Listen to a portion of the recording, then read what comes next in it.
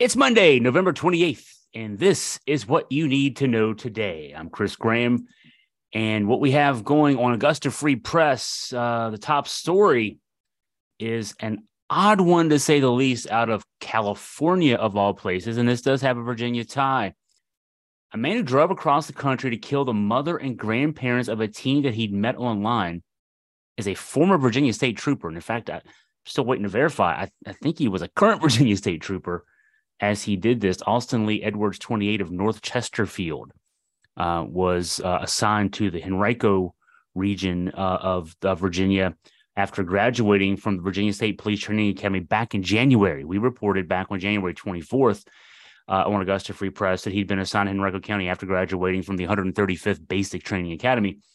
Well, he met a young teen online who turns out from California. According to police out in California, Riverside Police, Riverside, California is where this tragic series of events began to unfold on Friday morning. Edwards had catfished, if you're familiar with that term, the young teen. Catfishing, a term basically pretending to be someone online that you are not. Edwards, 28, drove across the country, got to the neighborhood of the teen in Riverside around 11 o'clock Friday morning, their time. So 2 o'clock our time here in Virginia. Parked his car at a neighbor's house, then went to the home. The young teen lived with her mother and at her grandparents' house in Riverside. We're not sure how he killed the grandparents and the mother in this case, but we just know that he did. And police are still holding those details close. But all three died. 69-year-old Mark Weineck, his wife, 65-year-old Sherry Weineck, and then their daughter, 38-year-old Brooke Weineck. And the teen was basically abducted from the scene. Also, the house was set on fire as Edwards and the teen left.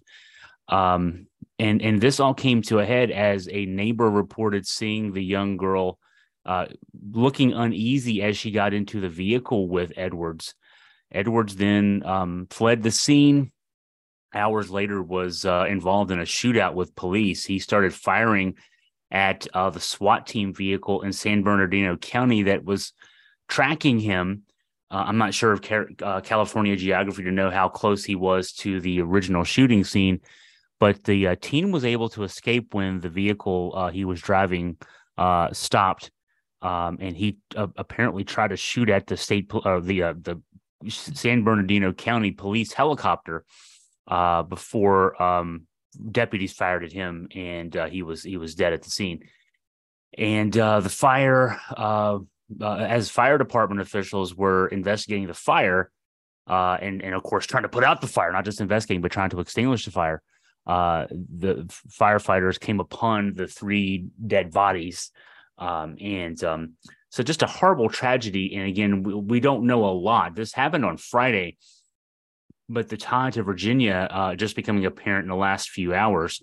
And so we'll be awaiting word, if we can get word from the Virginia State Police, as to the how current Alston Lee Edwards may have been. Again, he just graduated the police training academy back in January, and he had been a sheriff's deputy with a Virginia county prior to that. So horrible story coming out of California, and with Virginia ties. So we'll keep our eyes on that. Gas prices are heading down, continuing to. It's kind of surprising, not really. After the elections, the gas prices were one of the key factors, supposedly, as voters were heading to the polls. High gas prices now down 12.4 cents a gallon last week. They're heading back under $3 a gallon. Should be there before Christmas, according to Patrick DeHaan, head of petroleum analysis at GasBuddy. We run weekly stories with tracking gas prices, at whether they're up or down with GasBuddy. And looks like they're heading down. DeHaan says before Christmas, the national average should be below $3 per gallon. Right now in Virginia, it's $3.34 a gallon, and we're a good bit below where the national average was, like $3.50 or something a gallon. So Virginia may be there sooner rather than later. It's not even December yet, and we're already heading in that direction. And so that's obviously good news. It's also a little bit of bad news. A reason that the prices are going down is because of the expectations that there will be a recession. We've been hearing about the possibility of a recession all year long, but the futures trading is trending downward on gas prices, oil prices that lead to the gas prices that we see. So that's a factor. When there's less economic activity, there's less demand for gas, and so prices, when demand supply curve, when there's less demand, there's as long as supply is constant, prices will go down, right? So that's what we have possibly going on here. But in the meantime, we'll take $3 a gallon gas, right? Considering we were close to $5 a gallon this past summer. Let's switch gears, talk some sports. Scott German had a nice piece for us yesterday, and we're still highlighting it today. Former University of Virginia quarterback Bryce Perkins got his first NFL start against the Kansas City Chiefs on Sunday. Didn't go so well. The Chiefs won 26-10. Perkins threw for an even 100 yards, 13 of 23 passing. He did have some success running the ball, orchestrated a drive that actually got the game close in the fourth quarter before two fourth-quarter interceptions put the Rams on the wrong side of things. And it was, again, it's the first start in his career for Perkins, who played 2 years at Virginia, set some records, a lot of records at Virginia passing, total offense-wise. He was Virginia's until Brennan Armstrong broke the school record last year. He was the school record holder in passing yards, single season passing yards. Also was the leading rusher on the team in the 2019 Orange Bowl season. And he was an undrafted free agent, made the Rams roster as a rookie out of camp, and the Rams have kept on to him. And he's now in his third year in the NFL. He actually had his debut a couple weeks ago in mop-up duty for the Rams. The Rams won last year's Super Bowl, but have had injury issues at quarterback. Matthew Stafford, blanking here, the quarterback who won the Super Bowl with the Rams in his first season with the Rams last year, has been injured a good bit this season. And John Wolford, the Wake Forest former player, former ACC guy, if you remember him from a few years ago, he was the number 2 quarterback, and he's been injured the last couple of weeks as well. So Perkins getting his chance.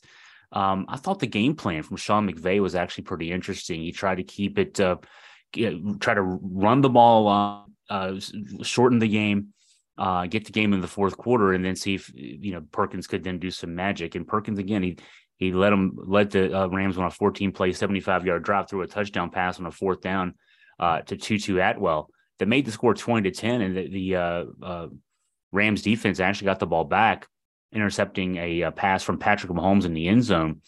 But then a couple plays later, Perkins was intercepted, and the Chiefs closed things out with a couple of field goals to win that one 26-10.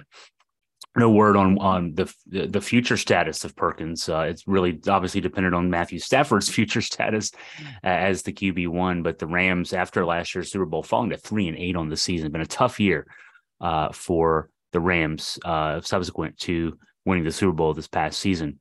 A tough year also. Scott had a nice piece for us as well on ACC football. Tough weekend for the ACC in football, also in basketball. Another piece that he wrote for us on that. Football had a chance. ACC football had a chance to possibly get somebody in the playoff. Clemson, after not making it last year, 6 straight years. I think that's right. 6 straight years Clemson had made the college football playoff, winning 2 national championships in that span. Last year, left on the outside looking in. And this year, after losing 31-30 at home on Saturday to South Carolina, a stunner, a 40-game home winning streak for Clemson snapped in that one. Now at 10-2, Clemson clearly is going to be way on the outside looking in. North Carolina also fizzling down the stretch after a 9-1 start, losing back-to-back games. Georgia Tech last weekend, and then this past weekend, most recent weekend, losing to NC State. So the 2 teams playing in the ACC championship game in prime time on Saturday night will be doing so coming in off losses. It'll be a big fizzle going into Charlotte coming up Saturday night. On the basketball side of things, Virginia is ranked number 3 in the country with lots of upheaval at the top of the polls. Number 1, North Carolina lost twice last week, fell all the way to 18. Duke, the number 7 team last week, lost both those losses for Duke and North Carolina out at Phil Knight events out in Portland. Duke getting blown out by Purdue, held scoreless for the final 7:01 in a 75-56 loss. Purdue moving up from 24-5, Duke falling from 7-17. So Virginia is right now the highest ranked ACC team at number 3. Virginia will be on the road. First true road game for Virginia at Michigan coming up on Tuesday night, 9:30 late start in the ACC Big Ten Challenge. As it turns out, it'll be the last ACC Big Ten Challenge. News today coming from the ACC, ESPN, and the SEC that beginning next year, men's and women's basketball teams in the ACC and SEC will be competing in the ACC SEC Challenge. That's not a surprise that it's coming because the ACC is an ESPN media property. Let's just put it that way. The ESPN owns the ACC's media rights through 2036. The SEC is now an ESPN media property. And the Big Ten, which has been playing in the ACC Big Ten Challenge with the ACC since 1999 on the men's side and sometime in the 2000s decade on the women's side, the Big Ten is now a Fox Sports media property. So the ACC Big Ten Challenge after this week will be no more. It'll be an ACC SEC Challenge starting next year. And also ending will be the SEC Big 12 Challenge, which has been a one-day event mid-season, like more like towards late January or February each year. That one's also coming to an end every year. So some news on that front. We'll have all the coverage you can imagine of UVA Michigan from tomorrow night. It'll be late, and then also during the day on Wednesday. But UVA first true road test.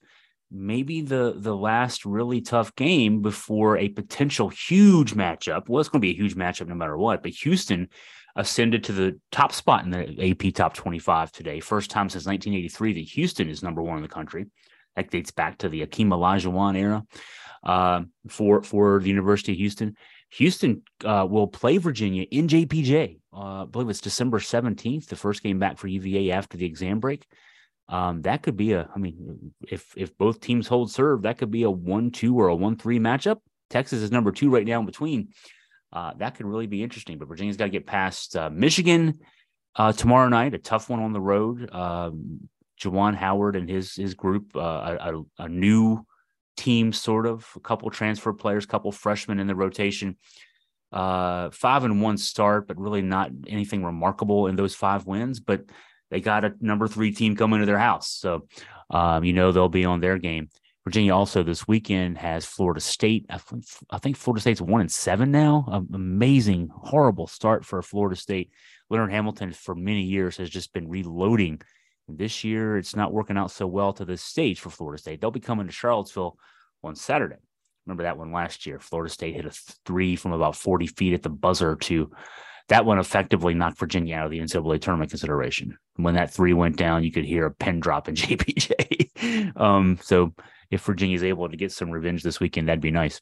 Also next Tuesday, then Virginia plays James Madison, a team that beat Virginia last year in Harrisonburg. So get through those, and the Houston game could be real fun coming up in a few weeks. Let's see, a little bit more sports news. I might as well talk some more sports. The U.S. men's national soccer team manager, I guess they go with that term, Greg Berhalter, was apologizing today for some reason. I know sort of the excuse he'll give for apologizing. The U.S. Soccer Federation social media post over the weekend promoting the Team USA's involvement in tomorrow at 2:00. I think it's 2:00 tomorrow. The huge, basically knockout match between the U.S. and Iran. Iran and the U.S., the winner of that one will advance to the formal knockout stage of the 2022 World Cup. And the U.S. Soccer Federation, in promoting that match and Team USA's involvement in it,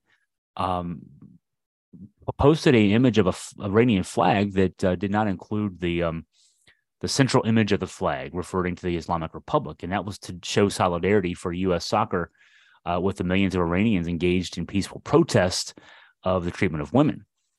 Berhalter decided today in a press conference to apologize for that. Basically even soccer guys are meatheads apparently. Um, and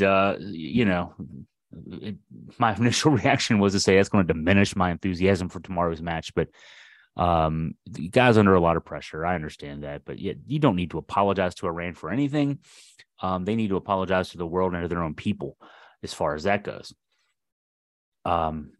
Sad situation all the way around. Speaking of sad situations, we've been reporting an awful lot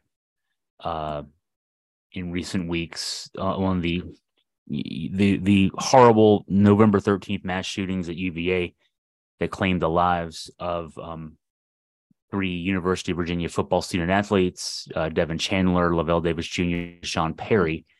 And we had a piece over the weekend. It was inspired. I guess you can say inspired. I hate to say inspired with this story in any way, shape, or form. But shopping the other night, I ran into a man at the Home Depot wearing a Virginia hat. I'm wearing a Virginia jacket, and the gentleman started a conversation with me, and quickly turned to the November 13th shootings, and he said, "Well, it's because the guy was getting bullied by the football team." And, that's not the case. And it's something that, and this is a person who's apparently a UVA alum. His wife said, he said, it's triple who. And it's the media narrative at play here. The media narrative is Cass Jones as a former football player when he was involved with the team 4 years ago for a couple of weeks before leaving the team. He was attempting to walk onto the team and was not going to be successful and wasn't. And it could see the writing on the wall and left. So, to call the guy a former football player is very much straining things. And to say he'd been bullied by members of the football team is straining things as well. The only reason that implication is even being made is because he said in an interview with the Cavalier Daily last year, when he was talking about how he was the president of a fraternity on grounds, that he felt bullied in high school. So he felt bullied in high school. Friends and family said he felt bullied in high school and into college. UVA Police Chief Tim Longo talked at the press conference the day after the shootings about there being an investigation into hazing involving Jones. People took that and ran with it, that he was being hazed. Now that we know that he was, of course we could have known then, but he was the president of fraternity. It could have been that the investigation into hazing had something to do with his fraternity service. And again, not casting blame at him or that fraternity, but that could have been a tie there as well. There's certainly more of a potential for a tie there than there is anything to do with football, considering the guy hadn't even been involved with football aside from those 2 weeks for 4 years, more than 4 years, actually, as it turns out.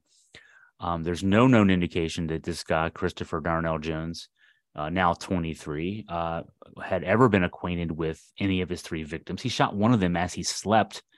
There was no indication the day of the field trip on which these a group of 22 UVA students and a professor and a bus driver, obviously, went to DC for a play and then a dinner together. There's no indication there was any interaction between his victims and Jones, the shooter. And so we examined that on Augusta Free Press, and it's worth a read. And I would implore folks who are watching this video or listening to the podcast version of this to share what you know with your friends and family, because I've been hearing this a lot. I got an email from someone, "Oh, well, football players aren't all angels, so I don't doubt that they were involved in something like this." This is we're going to find out probably not for a few months now, as investigators continue to try to piece together what happened on that bus trip and what happened in the weeks leading up to it, maybe the months and years leading up to it from Christopher Darnell Jones' side of things, to get ready for a trial. No trial date has been set as next court date. The next court date for Jones is early next month. And that would just be a plea hearing. He's been ordered held with no bond. That was the first hearing, which was a couple weeks ago now. But as investigators and then prosecutors get their hands on this case, we may learn some more as to the motivations here. We may not learn a lot more until then, unfortunately. But I think the last thing we need to do is cast aspersions at the people who were shot in the head. Literally, they were targeted for some reason. it didn't. None of the evidence indicates to me. Nothing of what we know now indicates to me that anything had to do with, other than this guy is just a guy that was a powder keg waiting to explode. He felt bullied all of his life. He tried several times to buy guns. He had a concealed weapons conviction on his record. And then, wrong place at the wrong time kind of thing for Devin Chandler, Lavelle Davis Jr., and Deshaun Perry.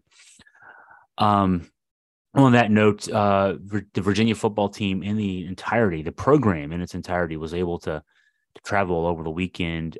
Devin Chandler, actually, Deshaun Perry on Saturday was laid to rest by his family in Miami, and then Devin Chandler on Sunday, a memorial service held in his honor in Virginia Beach by his family. Lavelle Davis Jr. will have his family will have a celebration of life service for him this week. The members of the team, including the student athletes and trainers, coaches, were able to fly to Miami and then fly back to Virginia Beach because New England Patriots owner Robert Kraft loaned his team plane at no charge to the UVA football program to shuttle them to the funeral. So, that word is not news necessarily. Well, the Patriots plane landed at Charlottesville Albemarle Airport on Friday. Lots of sharing on social media about that, but just confirmed today that it was at no charge. And Robert Kraft had basically donated the use of the plane to UVA football. And what an act on his part. The Patriots had played Thursday night in Minnesota, so the plane was going to be sitting idle anyway.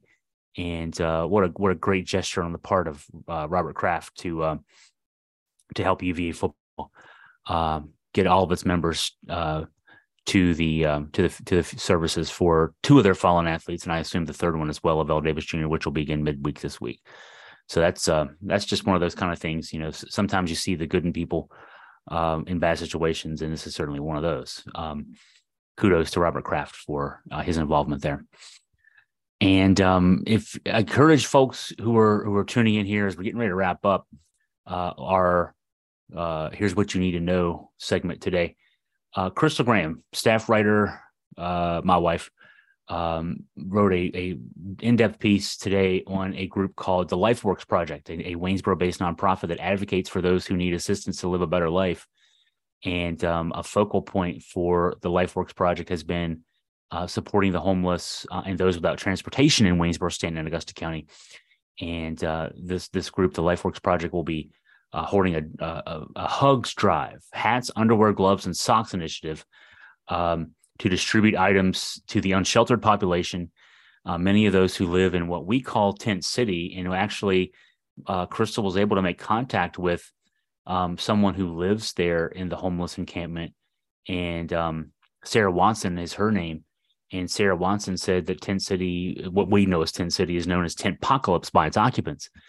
And so really worth taking a look at that piece. Crystal's been doing a bang-up job lately of trying to highlight efforts to by various nonprofit groups to work with the unsheltered population here in Waynesboro. Our next step is going to be to see if we can get the city to move in some direction on this.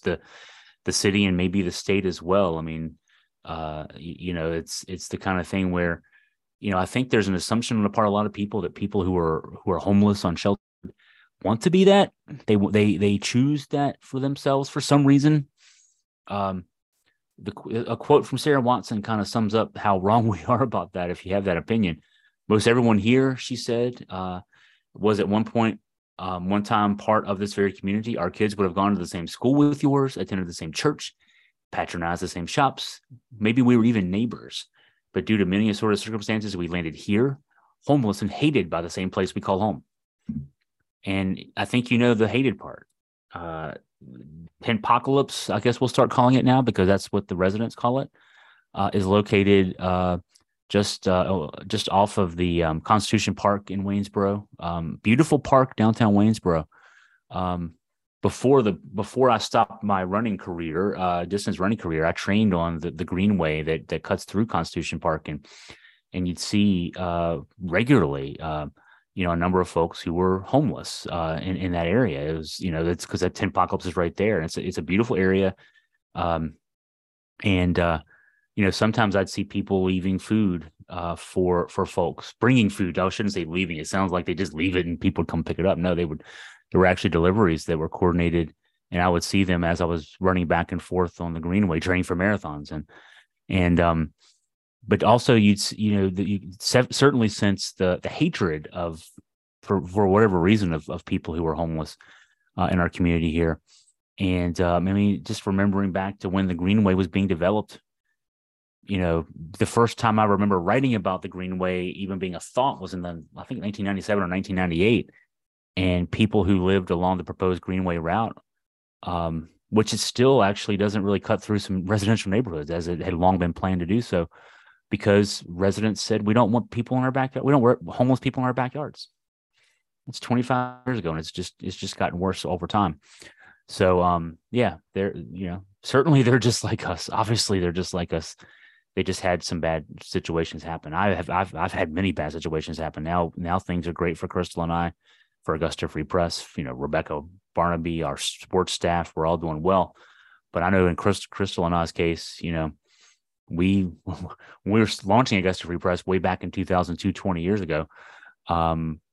We were living in my mom's house because we didn't have anything. We were broke, and we started this with nothing. And so in effect, we were homeless in a sense. Taking a room in the house I grew up in, the trailer park I grew up in. Let's be honest about that. And we go from there to where we are now. There, but for the grace of God, go I. And it's not worth it looking your nose down at other people. Let's help them out. So read that story about LifeWorks. Figure out ways you can be a part of the effort, be a part of the solution, not part of the problem. Let's see. Anything else we need to know today? I don't think so. I think that'll get you ready for tomorrow. Anyway, go to AugustaFreePress.com for the latest on news and sports and culture and everything else. For our staff, our far-flung staff, let's see, Roger Gonzalez, Scott German, Scott Radcliffe, Rebecca Barnaby, Crystal Graham. I'm Chris Graham, signing off. Have a great day.